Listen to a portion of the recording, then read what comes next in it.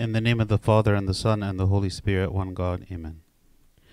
So God willing, today we're going to continue our study of the book of First Kings. Last time we studied chapters 11 and 12, I believe, and we spoke about like a major transition point in the book of First Kings. Do you remember what it was? What is it that happened significant in the last Bible study? The split, yes. The split, and right prior to that was Solomon. What happened with King Solomon? Turned away from God, right? So the downfall of Solomon, the death of Solomon, and then his son, what was his name? Rehoboam, right? Rehoboam became king, and then he made a foolish decision, which then resulted in the kingdom being split. There was another man whose name is Jeroboam, right? Jeroboam and Rehoboam. Jeroboam in the north, God had told him that he was going to be king over 10 of the tribes, and he sent this prophet, his name is Ahijah, to, he did something to indicate that he would be the king over 10 tribes. You remember what it was? When Ahijah the prophet met Jeroboam, this is before he was anybody, he was one of the officers of Solomon. He came to him and he did something with his clothes. He was wearing this garment, and he did something to the garment. He took the garment and he cut it to 12 pieces. Cut it into 12 pieces, and he gave Jeroboam 10 of the pieces, right? Which meant that he was going to be king over 10 of the tribes. Okay? So by the time we're done, okay, so Jeroboam is the king in the north over 10 tribes. Rehoboam is the king in the south over the 2 tribes, Judah and Benjamin, which are kind of combined together. So sometimes it's just called Judah, but it's really meaning Judah and Benjamin together. And the first thing that Jeroboam did as king is what? Yes. So he made these 2 golden calves. He placed one in the north, I believe in the city of Dan, in the region of Dan, and then one in the south in the city of Bethel. Okay? And why did he do that? Why did he make 2 places of worship in Israel? So the people won't have to go to Judea.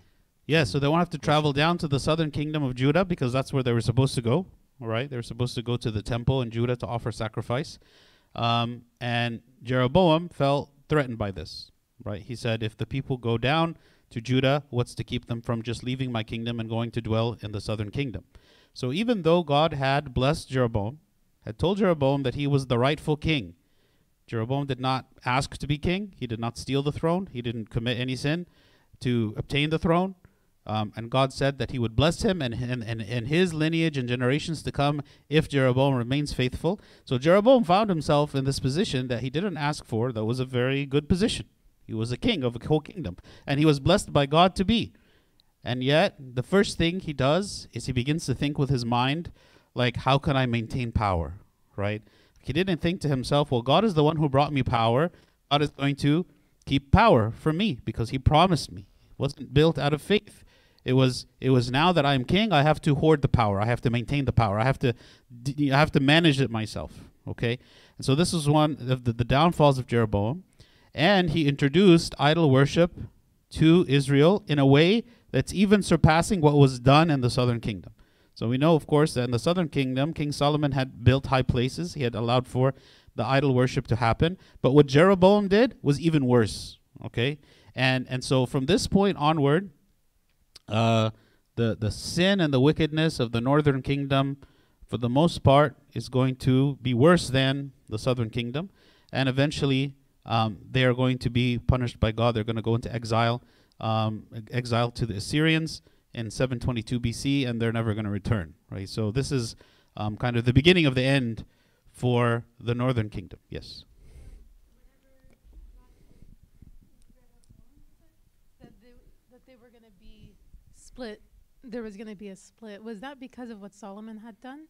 Or was it because of what Jeroboam had done? No, because of what Solomon had done. Okay. So he said that because of the sin of Solomon, he was going to split the kingdom, but he was not going to do it in his own lifetime, but in the lifetime of his son, who is Rehoboam. Okay. So that's the second time God has waited for the son to do it. So he waited for Solomon to build the temple that David prepared for, and then this Yes. time Solomon's son. So there seems to be a pattern that God does with. Yeah, it's happened several times where like God has a specific time in mind for something and he waits for it to be done. Yeah. Good. Okay. So we'll start in chapter 13. So it says, "And behold, a man of God went from Judah to Bethel by the word of the Lord, and Jeroboam stood by the altar to burn incense." Okay, so what is significant about the city of Bethel? What's in the city of Bethel? The golden calf. Yes, one of the two golden calves that Jeroboam had made was in Bethel. So Bethel had become kind of like a center of this pagan worship in Israel, the northern kingdom. Okay, Jeroboam had created his own form of worship, not just the golden calves, but he also had created his own feast days. He had created his own rites. He created a whole system where he appointed people to be priests. And here we see that he himself was acting as a priest, because it says that he stood by the altar to burn incense. The only one whom God had set to be priest were the sons of Aaron from the tribes of Levi, right? Whereas here, Jeroboam himself had taken upon himself the priesthood. Okay. So this man of God, so the Bible refers to him as the man of God. This is a prophet who was sent from the southern kingdom of Judah to the northern kingdom to address Jeroboam, to speak to him about all that's happening, about this pagan worship, about what he's doing, offering incense at the altar, everything that he's doing. God sent this prophet from the southern kingdom, and we don't know his name. He's just referred to as the man of God. Okay, he's coming from Judah. Then he cried out against the Lord by the word of the Lord and said, "O altar, altar, thus says the Lord, behold, a child, Josiah by name, shall be born to the house of David, and on you he shall sacrifice the priests of the high places who burn incense on you, and men's bones shall be burned on you." This is a prophecy that this prophet proclaimed here at this time, speaking about this child Josiah. Who is Josiah? Who's Josiah? Did we hear about Josiah before? King Josiah. He hasn't been born yet, right? He's actually, this is 350 years before King Josiah. Okay? So he's prophesying that there is going to be this king, and he was a child king. He became king when he was still a child. And he is going to exterminate idol worship from the northern kingdom, okay? And to kill the priests who are the pagan priests and all this. And then what's interesting here is when he is addressing, he's not actually speaking to Jeroboam.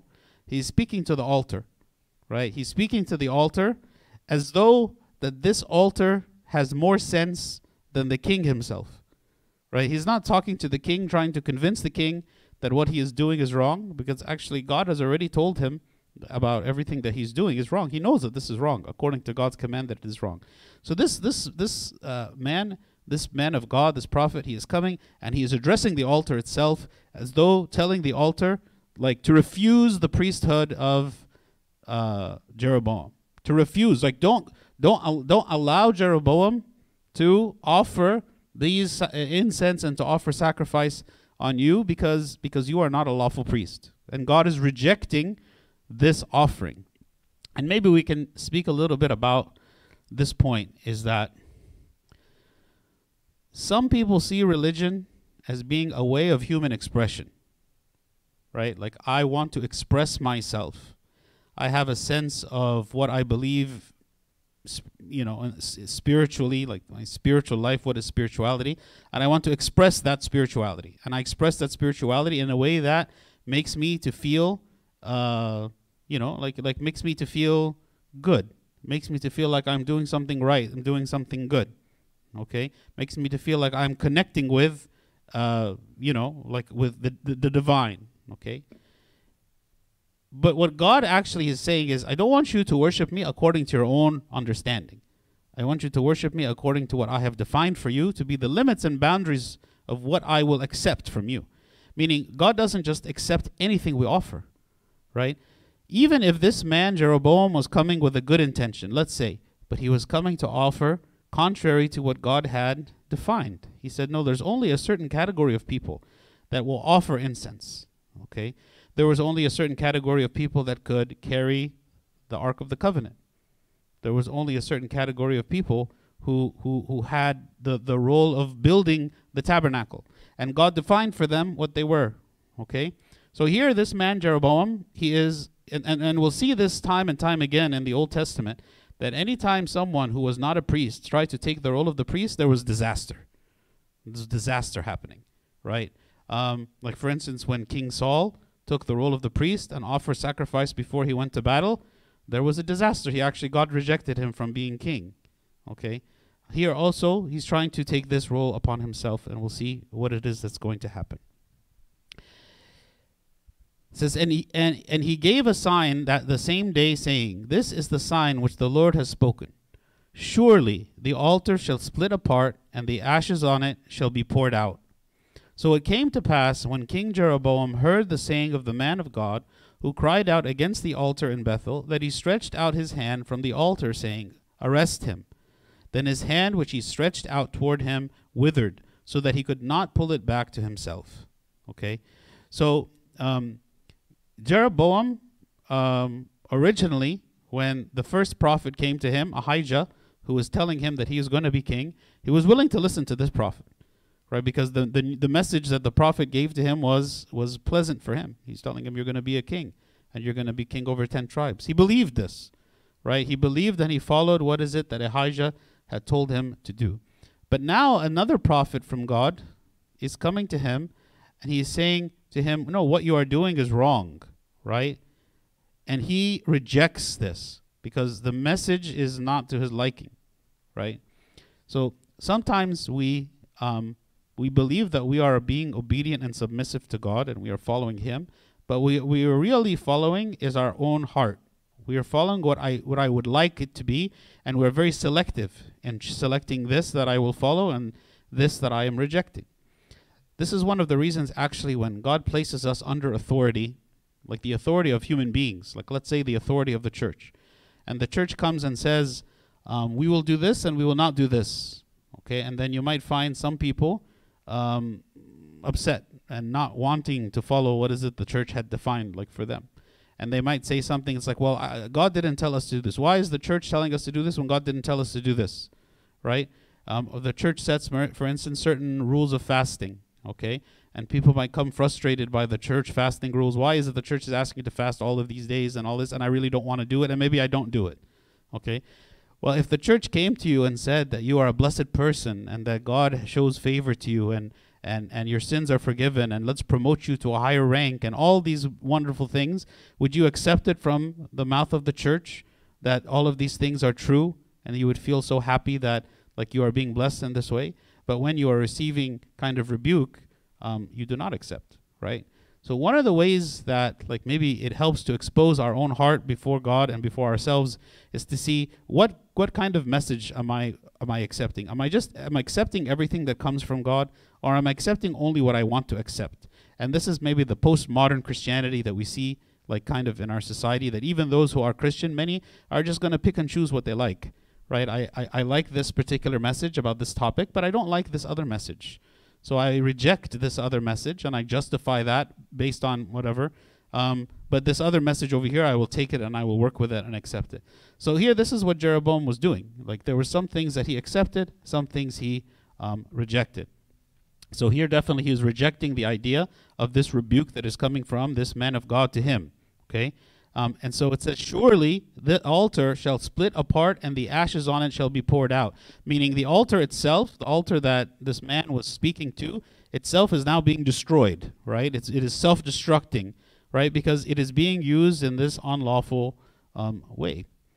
And so when King Jeroboam tried to arrest the man of God, immediately his hand withered, and he couldn't pull it back to himself. Like, it became frail and withered, and he couldn't move it. It became like paralyzed, right? And he wasn't able to function with it.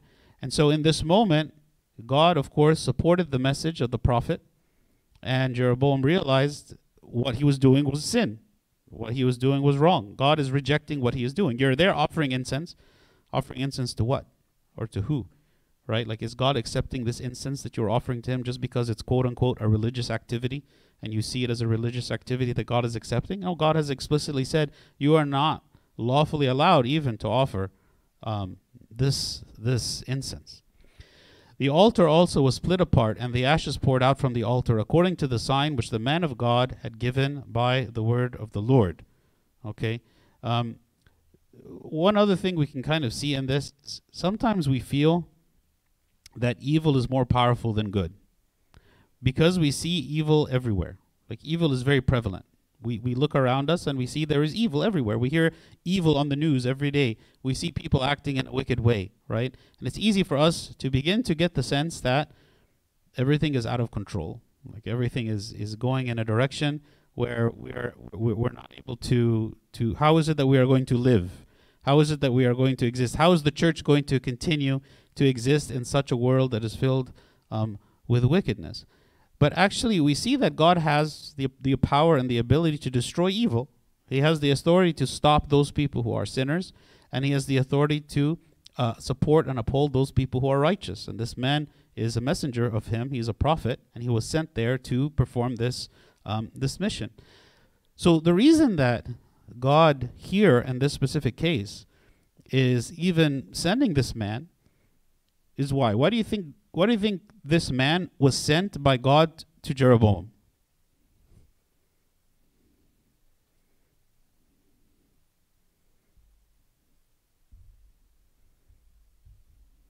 Was it to destroy Jeroboam? No? Why?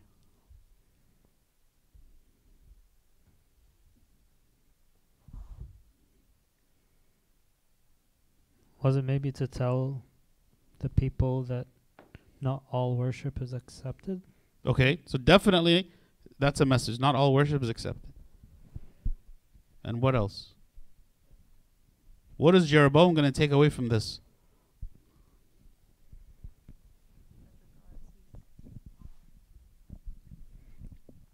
So he's definitely, like, he's offering contrary to God's command, and that God is coming to rebuke him so that what?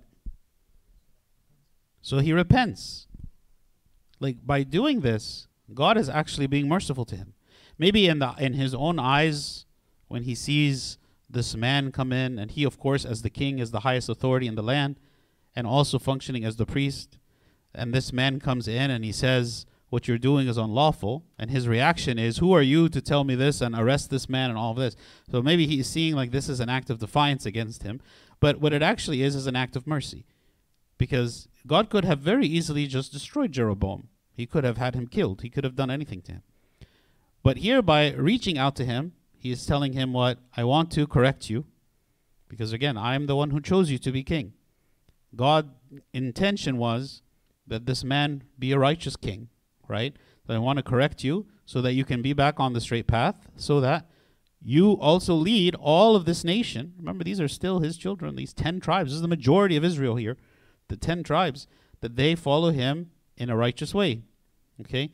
So we can kind of reflect on the reason that God does not destroy evil immediately and instantly, that maybe we wish he would, is because God wants people to come to repentance, and we are among that. We are also sometimes sin, and God wants us to come to repentance. In 2 Peter 3:9, it says, the Lord is not slack concerning his promise, as some count slackness, but he is long-suffering toward us, not willing that any should perish, but that all should come to repentance. When it says the Lord is not slack concerning his promise, it's referring to the promise of judgment. Like, God is saying, I am the judge, I will come to judge the world.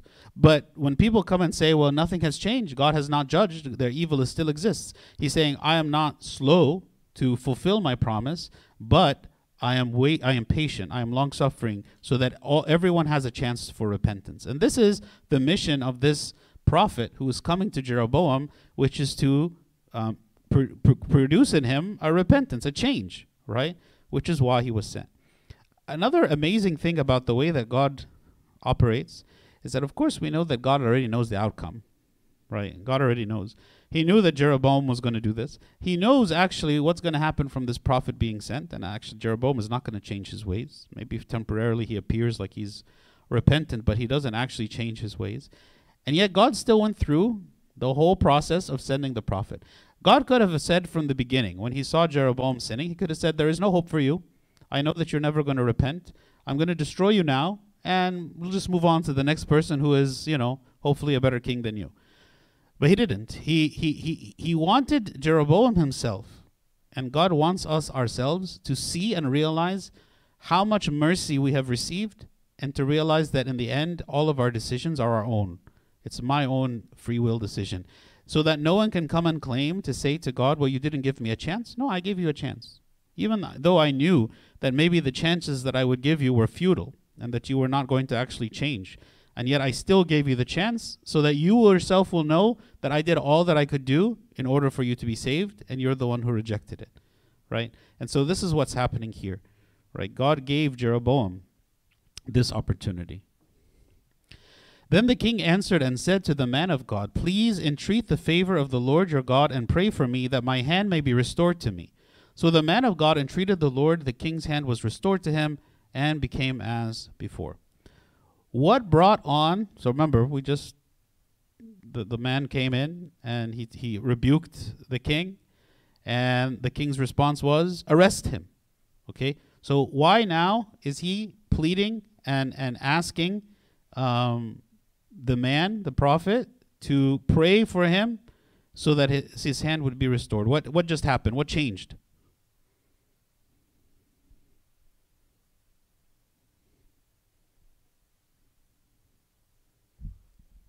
Jeroboam saw that he is weak.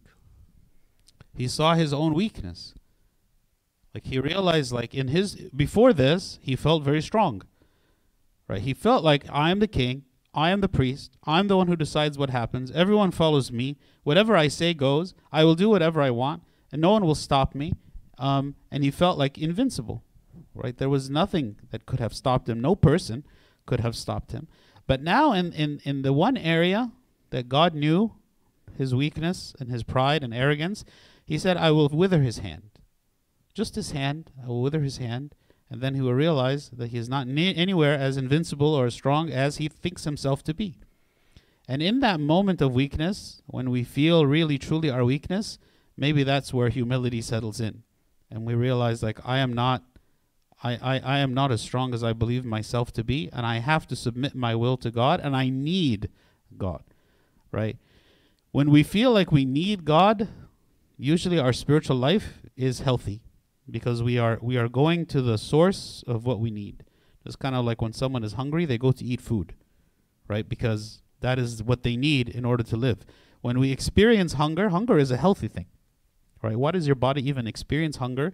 It's because your body is telling you there's something that you're lacking and you need it in order to live, okay? Maybe we respond too much to that. But the same is true for the spiritual. Like there should be a spiritual hunger, right? And that spiritual hunger should remind us always that we need to go and get and be satisfied and fulfilled through God. Turn to God to meet our needs. But when a person feels like they are no longer in need of God, this is when they are just so puffed up with their own person and their own accomplishments and their own power and whatnot, and so they don't need. So here's such a very simple thing. When this man felt the pain of just his hand, not being functioning anymore, he completely changed. Where was your strength that you thought you had? Where was the power that you thought you had? Now you realize your frailty and your weakness, and you turn to God, because anyone who begins to suffer in their body, in their flesh, in that way, has a very different outlook or mindset compared to someone who feels like they are strong and that they can do anything. So the man of God prayed, he asked God, and the Lord again in his mercy, he corrected it. He healed his hand, because the goal here was not to wither his hand. The goal here was to teach him a lesson. Okay, the wise people are the people who do the right thing without having to resort to this, without having to go through this trial. The person who is righteous because they, because they trust in the word of God, because they want to follow Christ, because they want to be a disciple, because they have faith and believe, like such a person doesn't have to suffer the consequences of their mistakes, like this man. Like in Proverbs 12:15, it says, "The way of a fool is right in his own eyes, but he who heeds counsel is wise." So when the prophet comes and he tells Jeroboam that he is, sinning, if he was a wise person, then he would heed the counsel. But instead he was a fool. King David, when he was rebuked for his sin, he immediately repented. There wasn't even any defense or justification or rejection of what Nathan the prophet said to him. He immediately repented. So even now, God is seeking to correct Jeroboam. When Jeroboam resisted, God responded, withered his hand, but then promptly healed his hand again. He learned his lesson from this. Maybe also like Jonah the prophet. We just finished the fast of Jonah, right?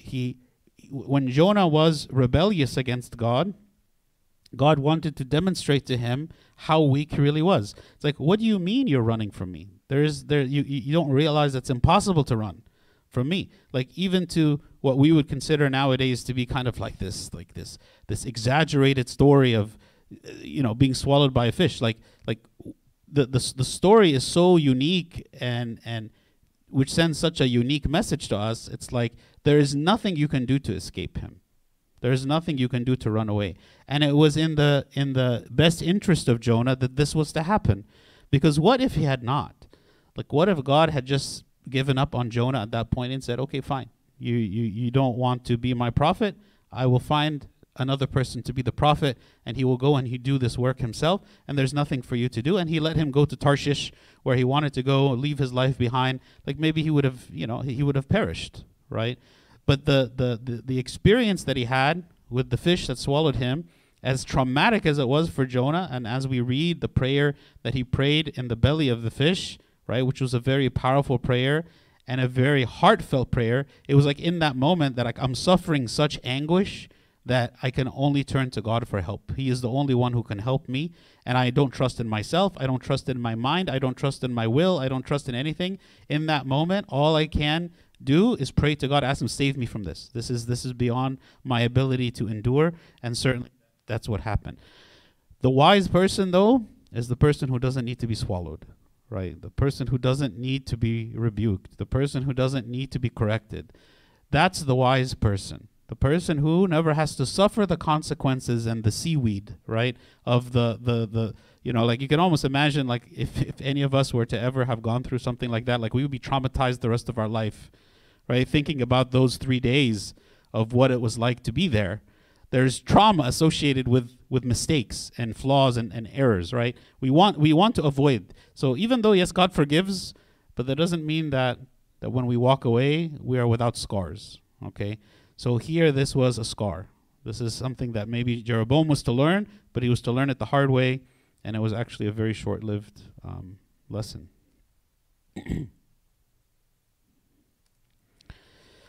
Then the king said to the man of God, "Come home with me and refresh yourself, and I will give you a reward."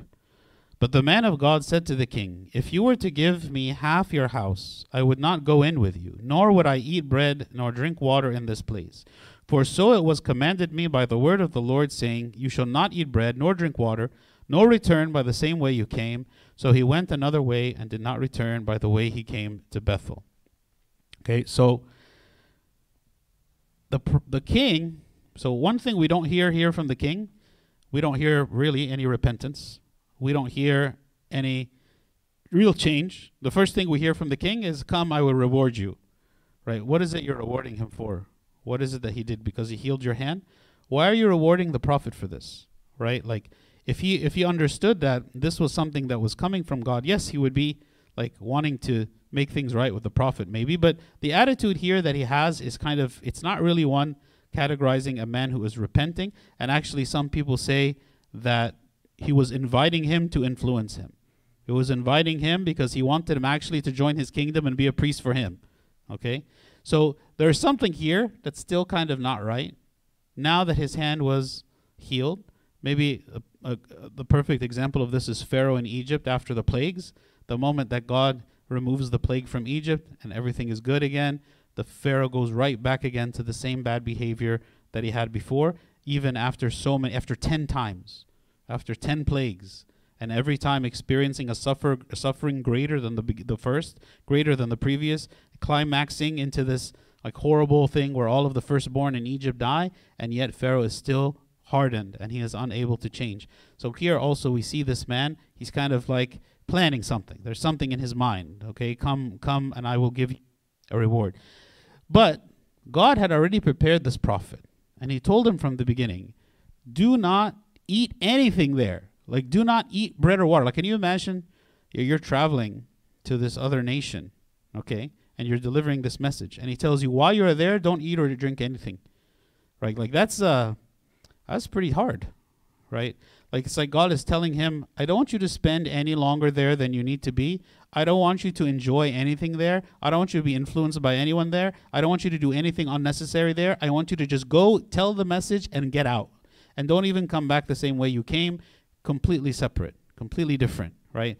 You're not there to enjoy yourself. You're there just to deliver the message. And maybe also God wants to protect him from what might happen, right? Because maybe he knows that the king is going to try to influence him, and he's going to try to bribe him or offer him things or to schmooze, you know? So here he's saying, don't even eat it. So the prophet answered very wisely. He said, no, God told me not to eat or drink or do anything, so I'm going to leave now. And that was it. I don't want anything from you, king. Now, an old prophet in Bethel and his sons came and told him all the works that the man of God had done that day in Bethel. They also told their father the words which he had spoken to the king. And their father said to them, which way did he go?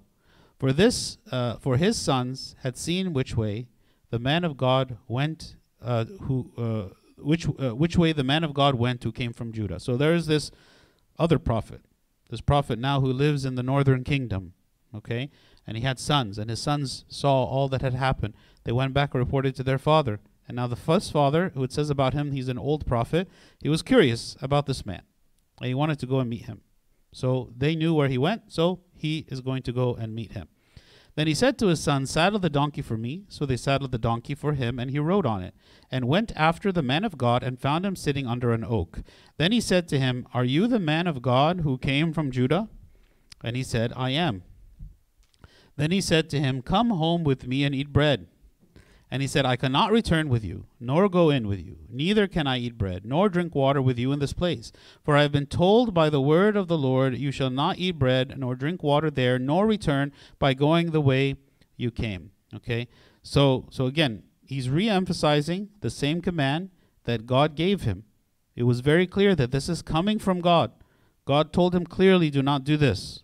And this is now the second time that he's been asked, and the second time that he's responded with the same response. Okay, and he wasn't going to listen and follow through with whatever this prophet was asking him to do. So again, God had given this as a protection for him. He said to him, I too am a prophet, as you are. And an angel spoke to me by the word of the Lord, saying, bring him back with you to your house, that he may eat bread and drink water. He was lying to him. He went back with him and ate bread in his house and drank water. So what do you think?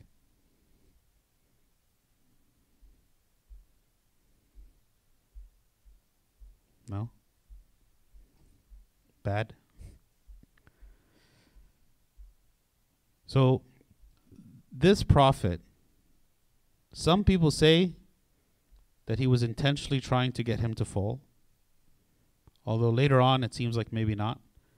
Some people say that he was just very hospitable and wanted by any means to give this prophet some food or water, and he took lightly this command of God of him saying, no, don't eat. Right? You know, like some people, especially like Egyptian people, they love to feed you. They love to give you food. And if you say, no, listen, you have to come. even if God told you no, you have to come. So there's different opinions about why this happened. But the bottom line is he lied, okay, and he told him exactly the opposite of what God had said. So what do you think? If this man was said this directly by God, what should he have done? What do you think would have been a better response than just going and eating with him?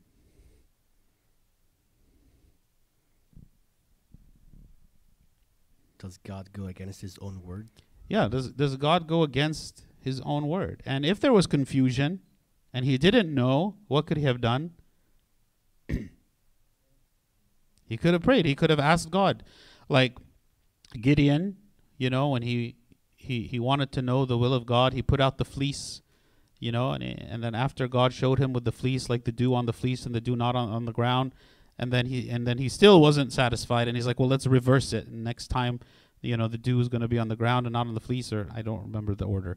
But the idea is that when someone wants clarification from God, especially a man like this, who is a prophet, who's clearly listening, like God is speaking to him in some form. What is the form by which God is speaking? Is it with an audible voice? Is it with some other means? But clearly God is speaking to him very clearly in a way that he can completely understand, right? He could have very easily said, God, clarify for me, like what is happening? Why is it that this man is saying this? What do you want me to do? And God would have responded, right? There's also a question of why, if this prophet is here in Bethel, why am I being called from Judah to come here if there's a legitimate prophet right here? So that should have raised, some concern in his mind of like the legitimacy of this guy. That's true. And the other thing is, this is the city of Bethel. Like if there was a legitimate prophet, out of all places you would want to live, why would you choose to live in Bethel? Bethel is the place of pagan worship. Like it's not a good place to be right now. Maybe that man would have moved and gone somewhere else. Maybe he would have gone to the southern kingdom, or just at least moved to a different place. So there was a lot of sketchy things about what's happening, but this man, he just kind of went through with it, right? What was in his mind? Was it really that he was completely convinced? Was he just hungry and he said to himself, well, if he says God is the one who said it, then I'm just going to go with it. We don't know. Now it happened as they sat at the table that the word of the Lord came to the prophet who had brought him back. And he cried out to the man of God who came from Judah, saying, so now now the word of God is coming to the old prophet, the prophet who lives in Bethel. And now he is speaking to the man of God from Judah. Okay?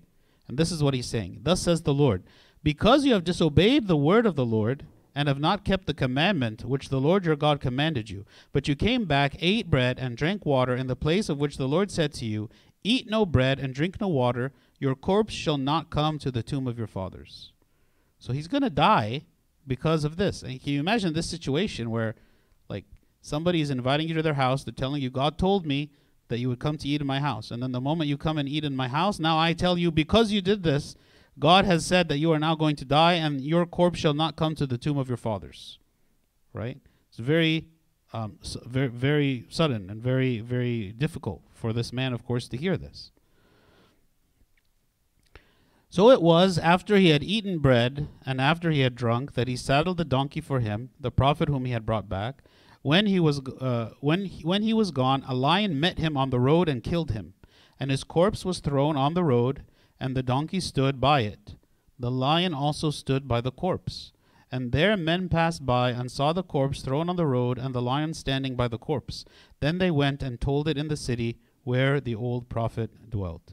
So as he was traveling, this lion came and he killed him. And there's a few things here to note about this.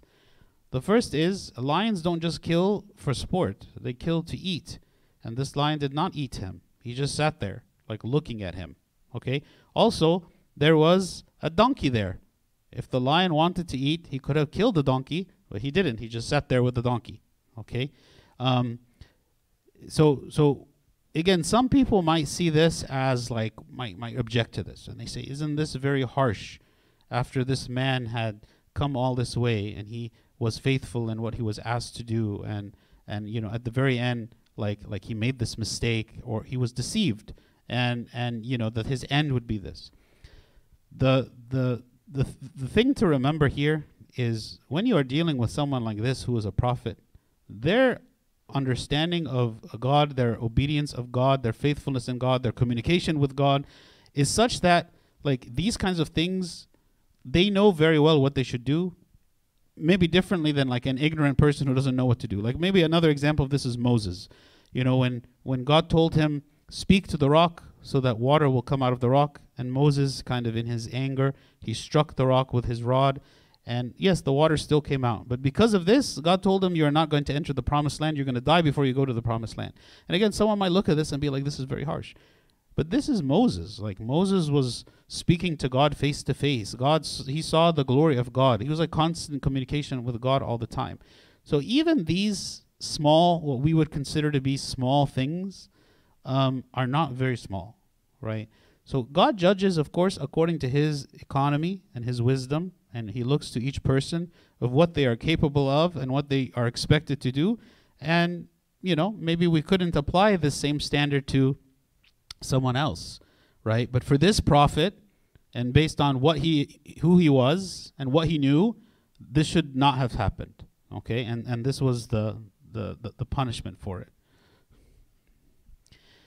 Now when the prophet who had brought him back from the way heard it, he said, it is the man of God who was disobedient to the word of the Lord. Therefore the Lord has delivered him to the lion, which has torn him and killed him, according to the word of the Lord which he spoke to him. And he spoke to his son, saying, saddle the donkey for me. So they saddled it. Then he went and found his corpse thrown on the road, and the donkey and the lion standing by the corpse. The lion had not eaten the corpse nor the donkey. Not only had the lion not eaten the corpse or the donkey, but the lion was still hanging out there. Like he was still standing there, kind of like commemorating what had happened. Right? So clearly that like this event with the lion was not like a natural event. Like it was that's not what would have happened in a normal situation. If a lion attacks someone, the lion would not just sit there next to this corpse and donkey. And the prophet took up the corpse of the man of God, laid it on the donkey, and brought it back. So the old prophet came to the city to mourn and to bury him. Then he laid the corpse in his own tomb, and they mourned over him, saying, alas, my brother. So it was, after he had buried him, that he spoke to his son, saying, when I am dead, then bury me in the tomb where the man of God is buried. Lay my bones beside his bones. For the saying which he cried out by the word of the Lord against the altar in Bethel, and against all the shrines on the high places which are in the cities of Samaria, will surely come to pass. So he is emphasizing the prophecy, the same prophecy that was prophesied by this man, that he prophesied against the altar. He is also reinforcing it, and he is like giving honor to him and saying, you know, I want to be buried with him, even though he is the reason why this happened. After this event, Jeroboam did not turn from his evil way, but again he made priests from every class of people for the high places.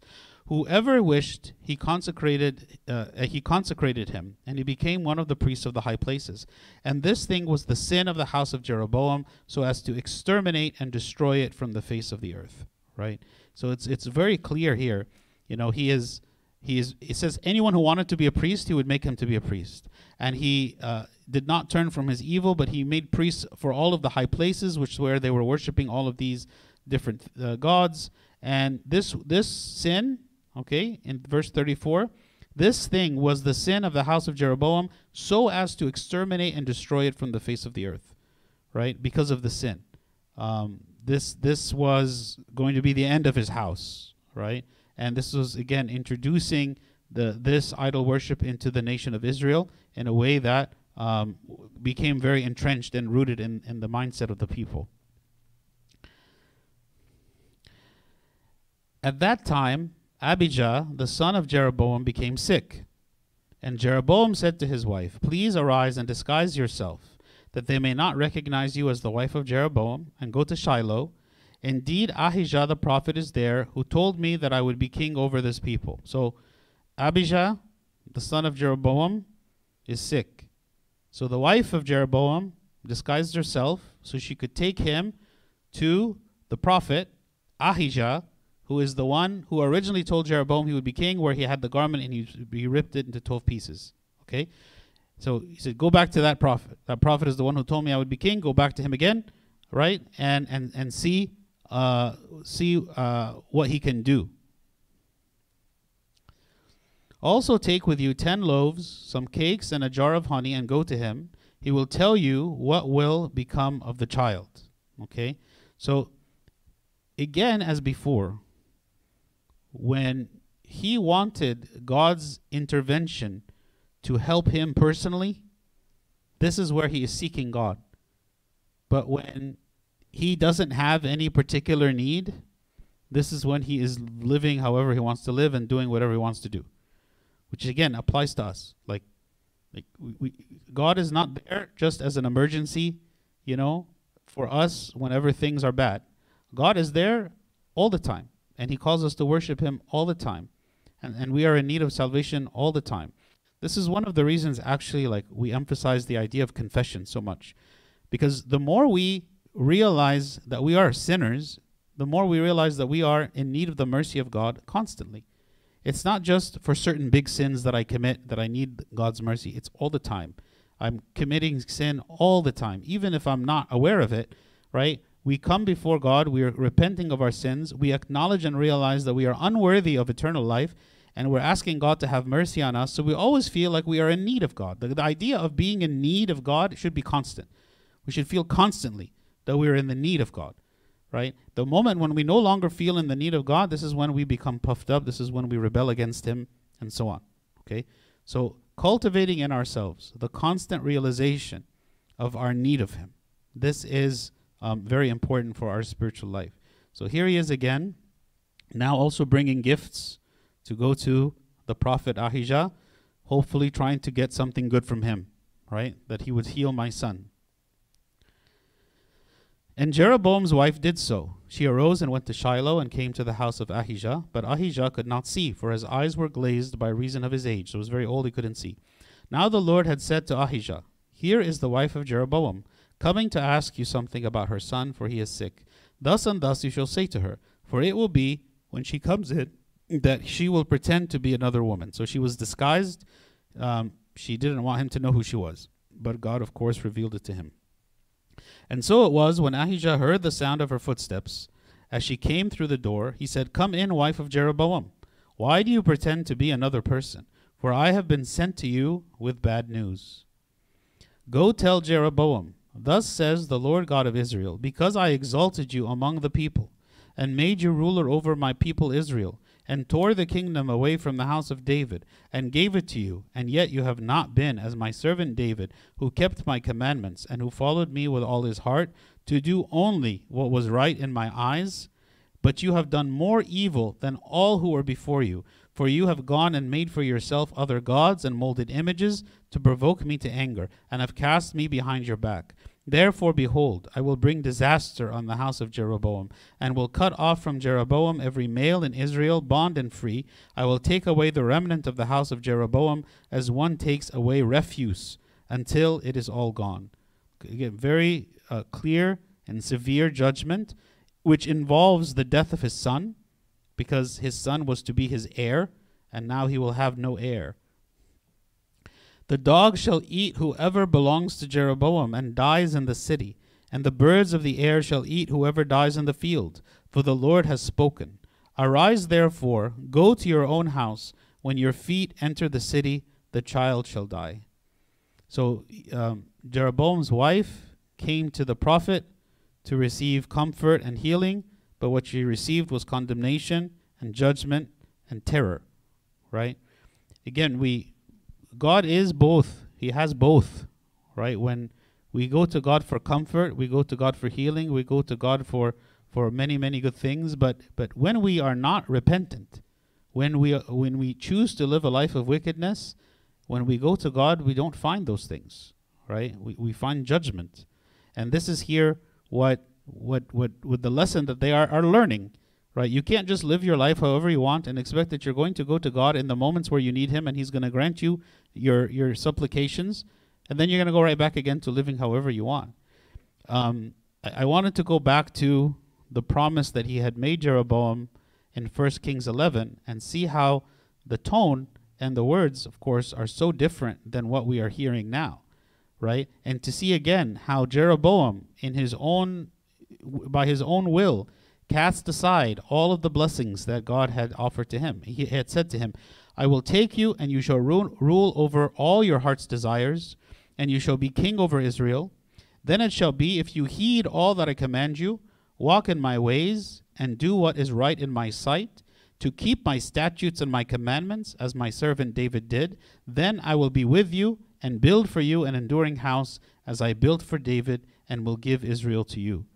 Right? This is the promise that he had given Jeroboam, a beautiful promise that he completely trampled on. He completely, despised this promise that God gave him. And the moment he became king, he began to think that this is according to my own power, according to my own talent, my own cleverness, that I am king, and I have to do whatever it is to maintain it and do whatever it is that I choose to do.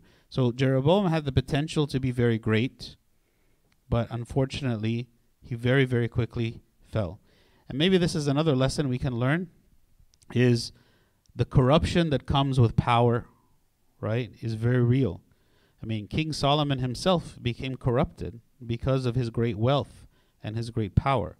And Jeroboam, very, very quickly, the moment that he rose to power, he became corrupted, even though he knew very well that God is the one who put them in that place, and that in order for him to be successful, it was only through the hand of God. He rejected that. So oftentimes when we maybe look to, like we set goals for ourselves that we want to be wealthy, we want to have this and this, and we want that, we're thinking that those things are good for us. Maybe those things are harmful for us, right? And the reason that God doesn't allow us to have those things, to have the things that we desire, is because he knows they are harmful. If these people here could not handle this kind of power, and they went mad with the power that they had, and they made very poor choices, maybe that's not a kind of life that we should want. A kind of life we should desire is a life of simplicity, not a life of prominence like this, that can make even the strongest people to fall. And all Israel shall mourn for him and bury him, for he is the only one of Jeroboam who shall come to the grave, because in him there is found something good toward the Lord God of Israel in the house of Jeroboam. What does this mean? All Israel shall mourn for him and bury him. Who's he talking about, him? The son, okay? For he is the only one of Jeroboam who shall come to the grave. What does that mean?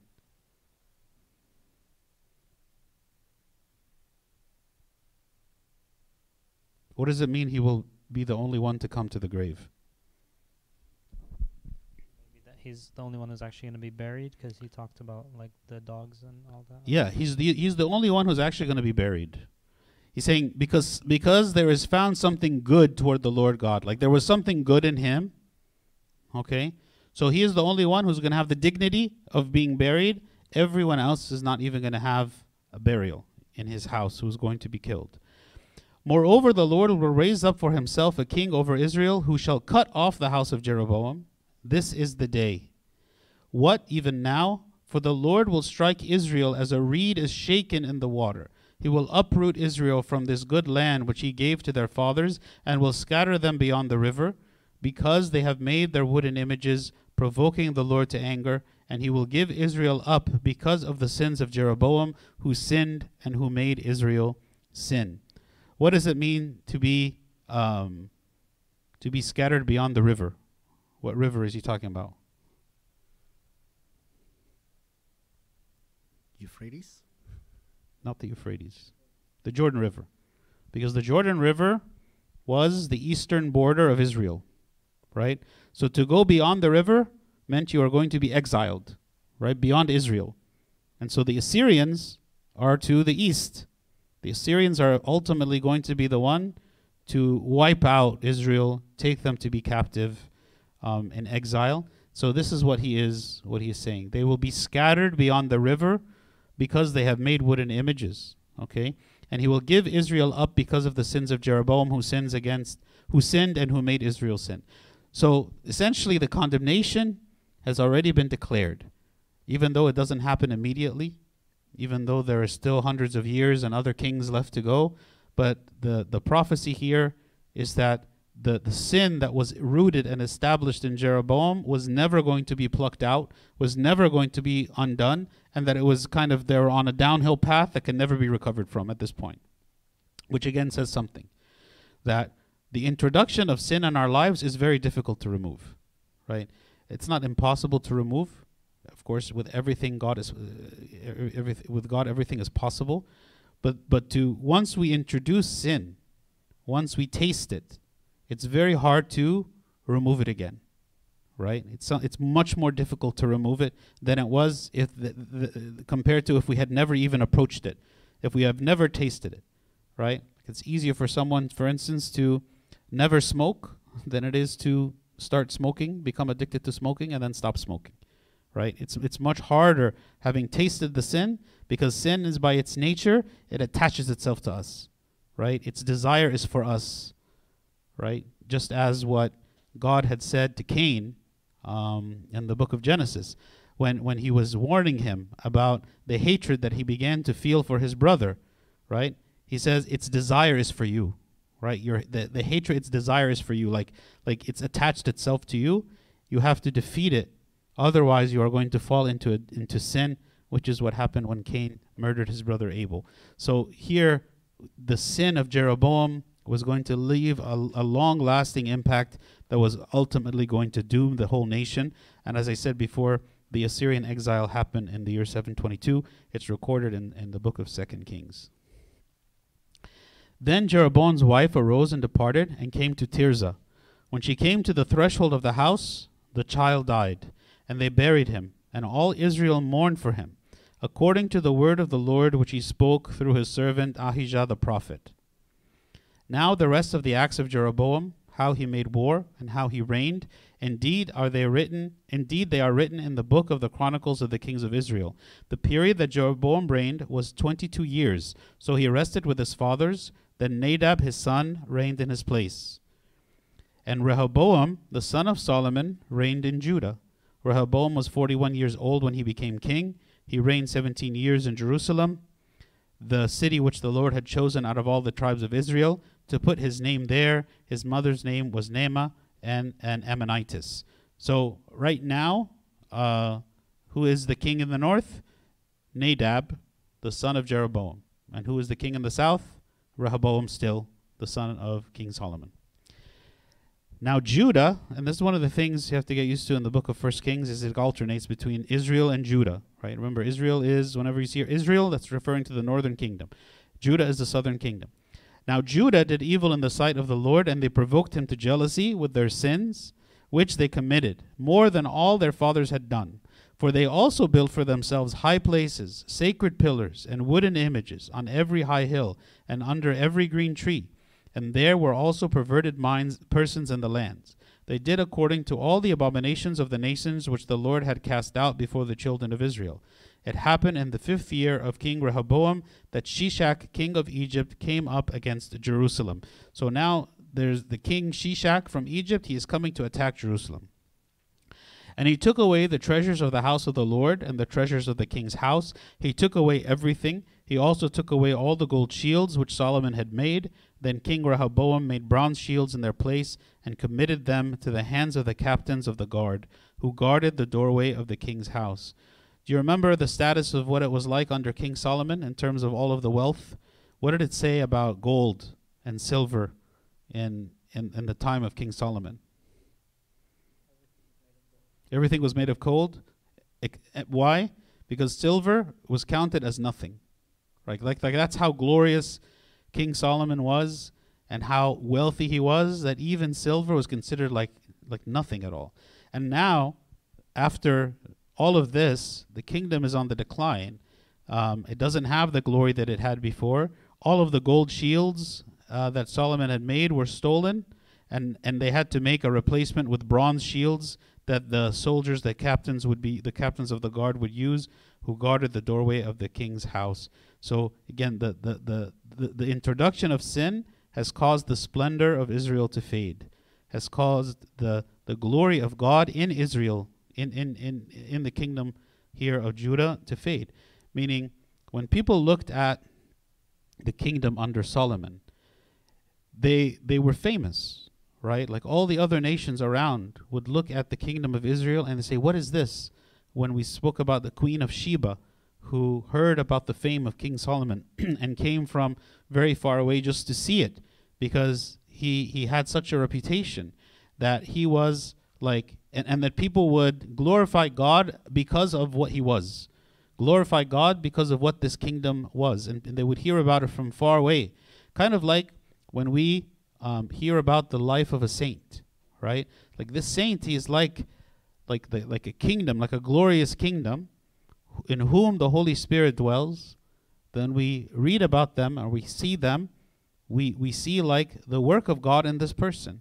We see like something that magnifies God, glorifies God in this person, and we want to imitate them. We want to be like them, right?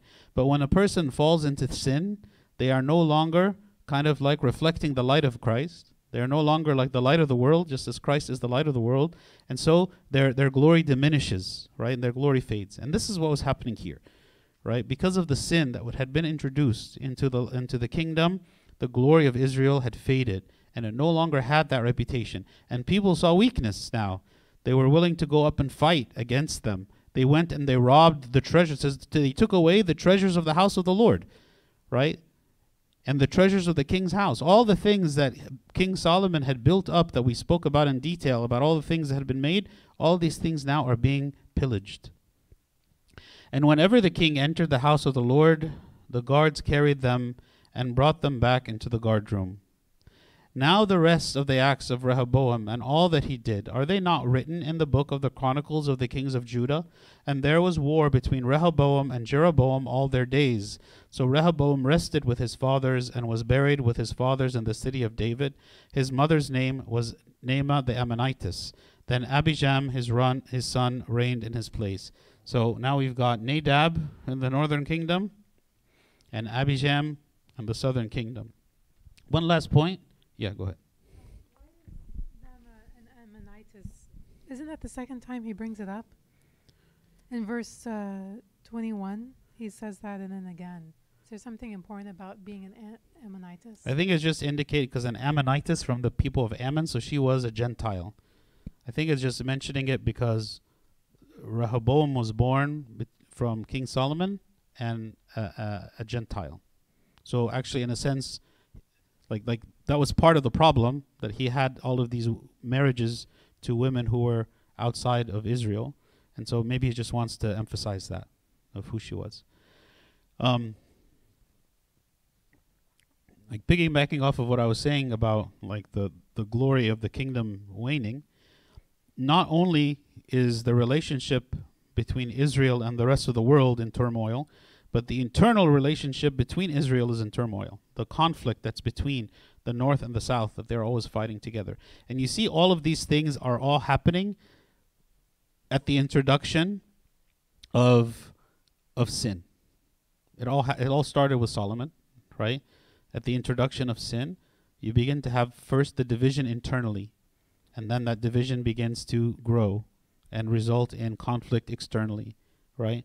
So like whenever we are not right in our relationship with God, we begin to have in ourselves like internal conflict.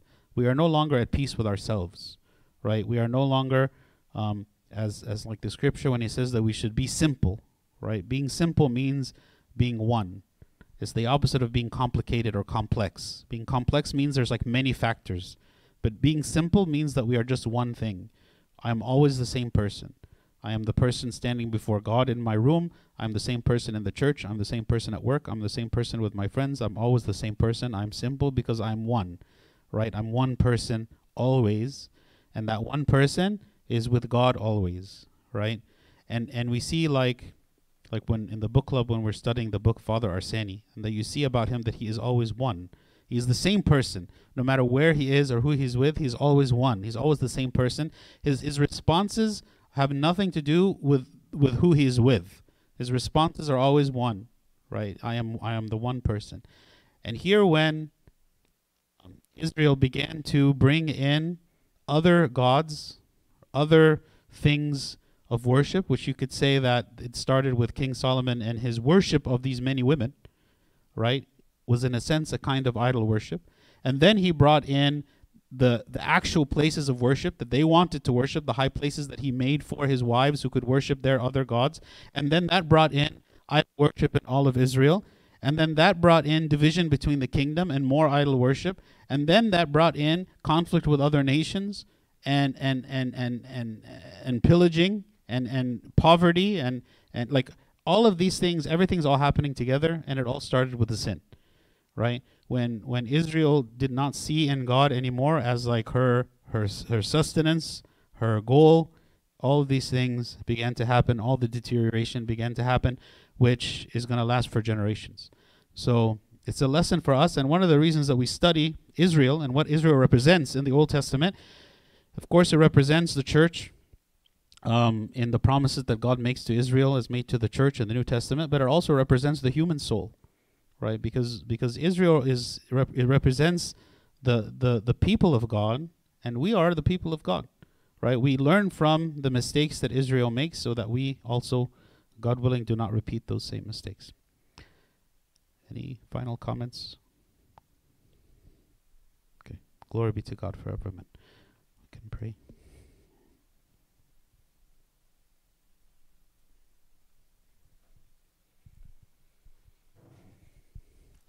In the name of the Father, and the Son, and the Holy Spirit, one God, amen. We thank you, O Lord, for this day. We ask for your mercy, O Lord, in all things. And we ask, O God, that you help us to be attached to you and to nothing else. We thank you, O Lord, because you are patient with us, that you wait for us, O Lord, to realize how much we need you.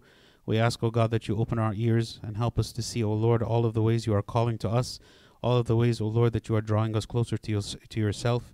Help us, O Lord, to flee from sin and not to indulge in it, or not to find any pleasure in it, but only to see you, O Lord, as our sustenance, and the only one, O Lord, whom we seek to please, and the only one we want to spend eternity with. Through the prayers of St. Mary, Archangel Michael, St. Paul, St. Mark, and all your saints, hear us as we pray thankfully. Our Father, who art in heaven, hallowed be thy name. Thy kingdom come, thy will be done, on earth as it is in heaven. Give us this day our daily bread, and forgive us our trespasses, as we forgive those who trespass against us. And lead us not to temptation, but deliver us from the evil one. In Christ Jesus our Lord, for thine is the kingdom, power, and the glory forever and ever. Amen. The love of God the Father, the grace of the only begotten Son, our Lord God and Savior Jesus Christ, the communion, the gift of the Holy Spirit, be with you all. Go in peace. The peace of the Lord be with you all. Amen.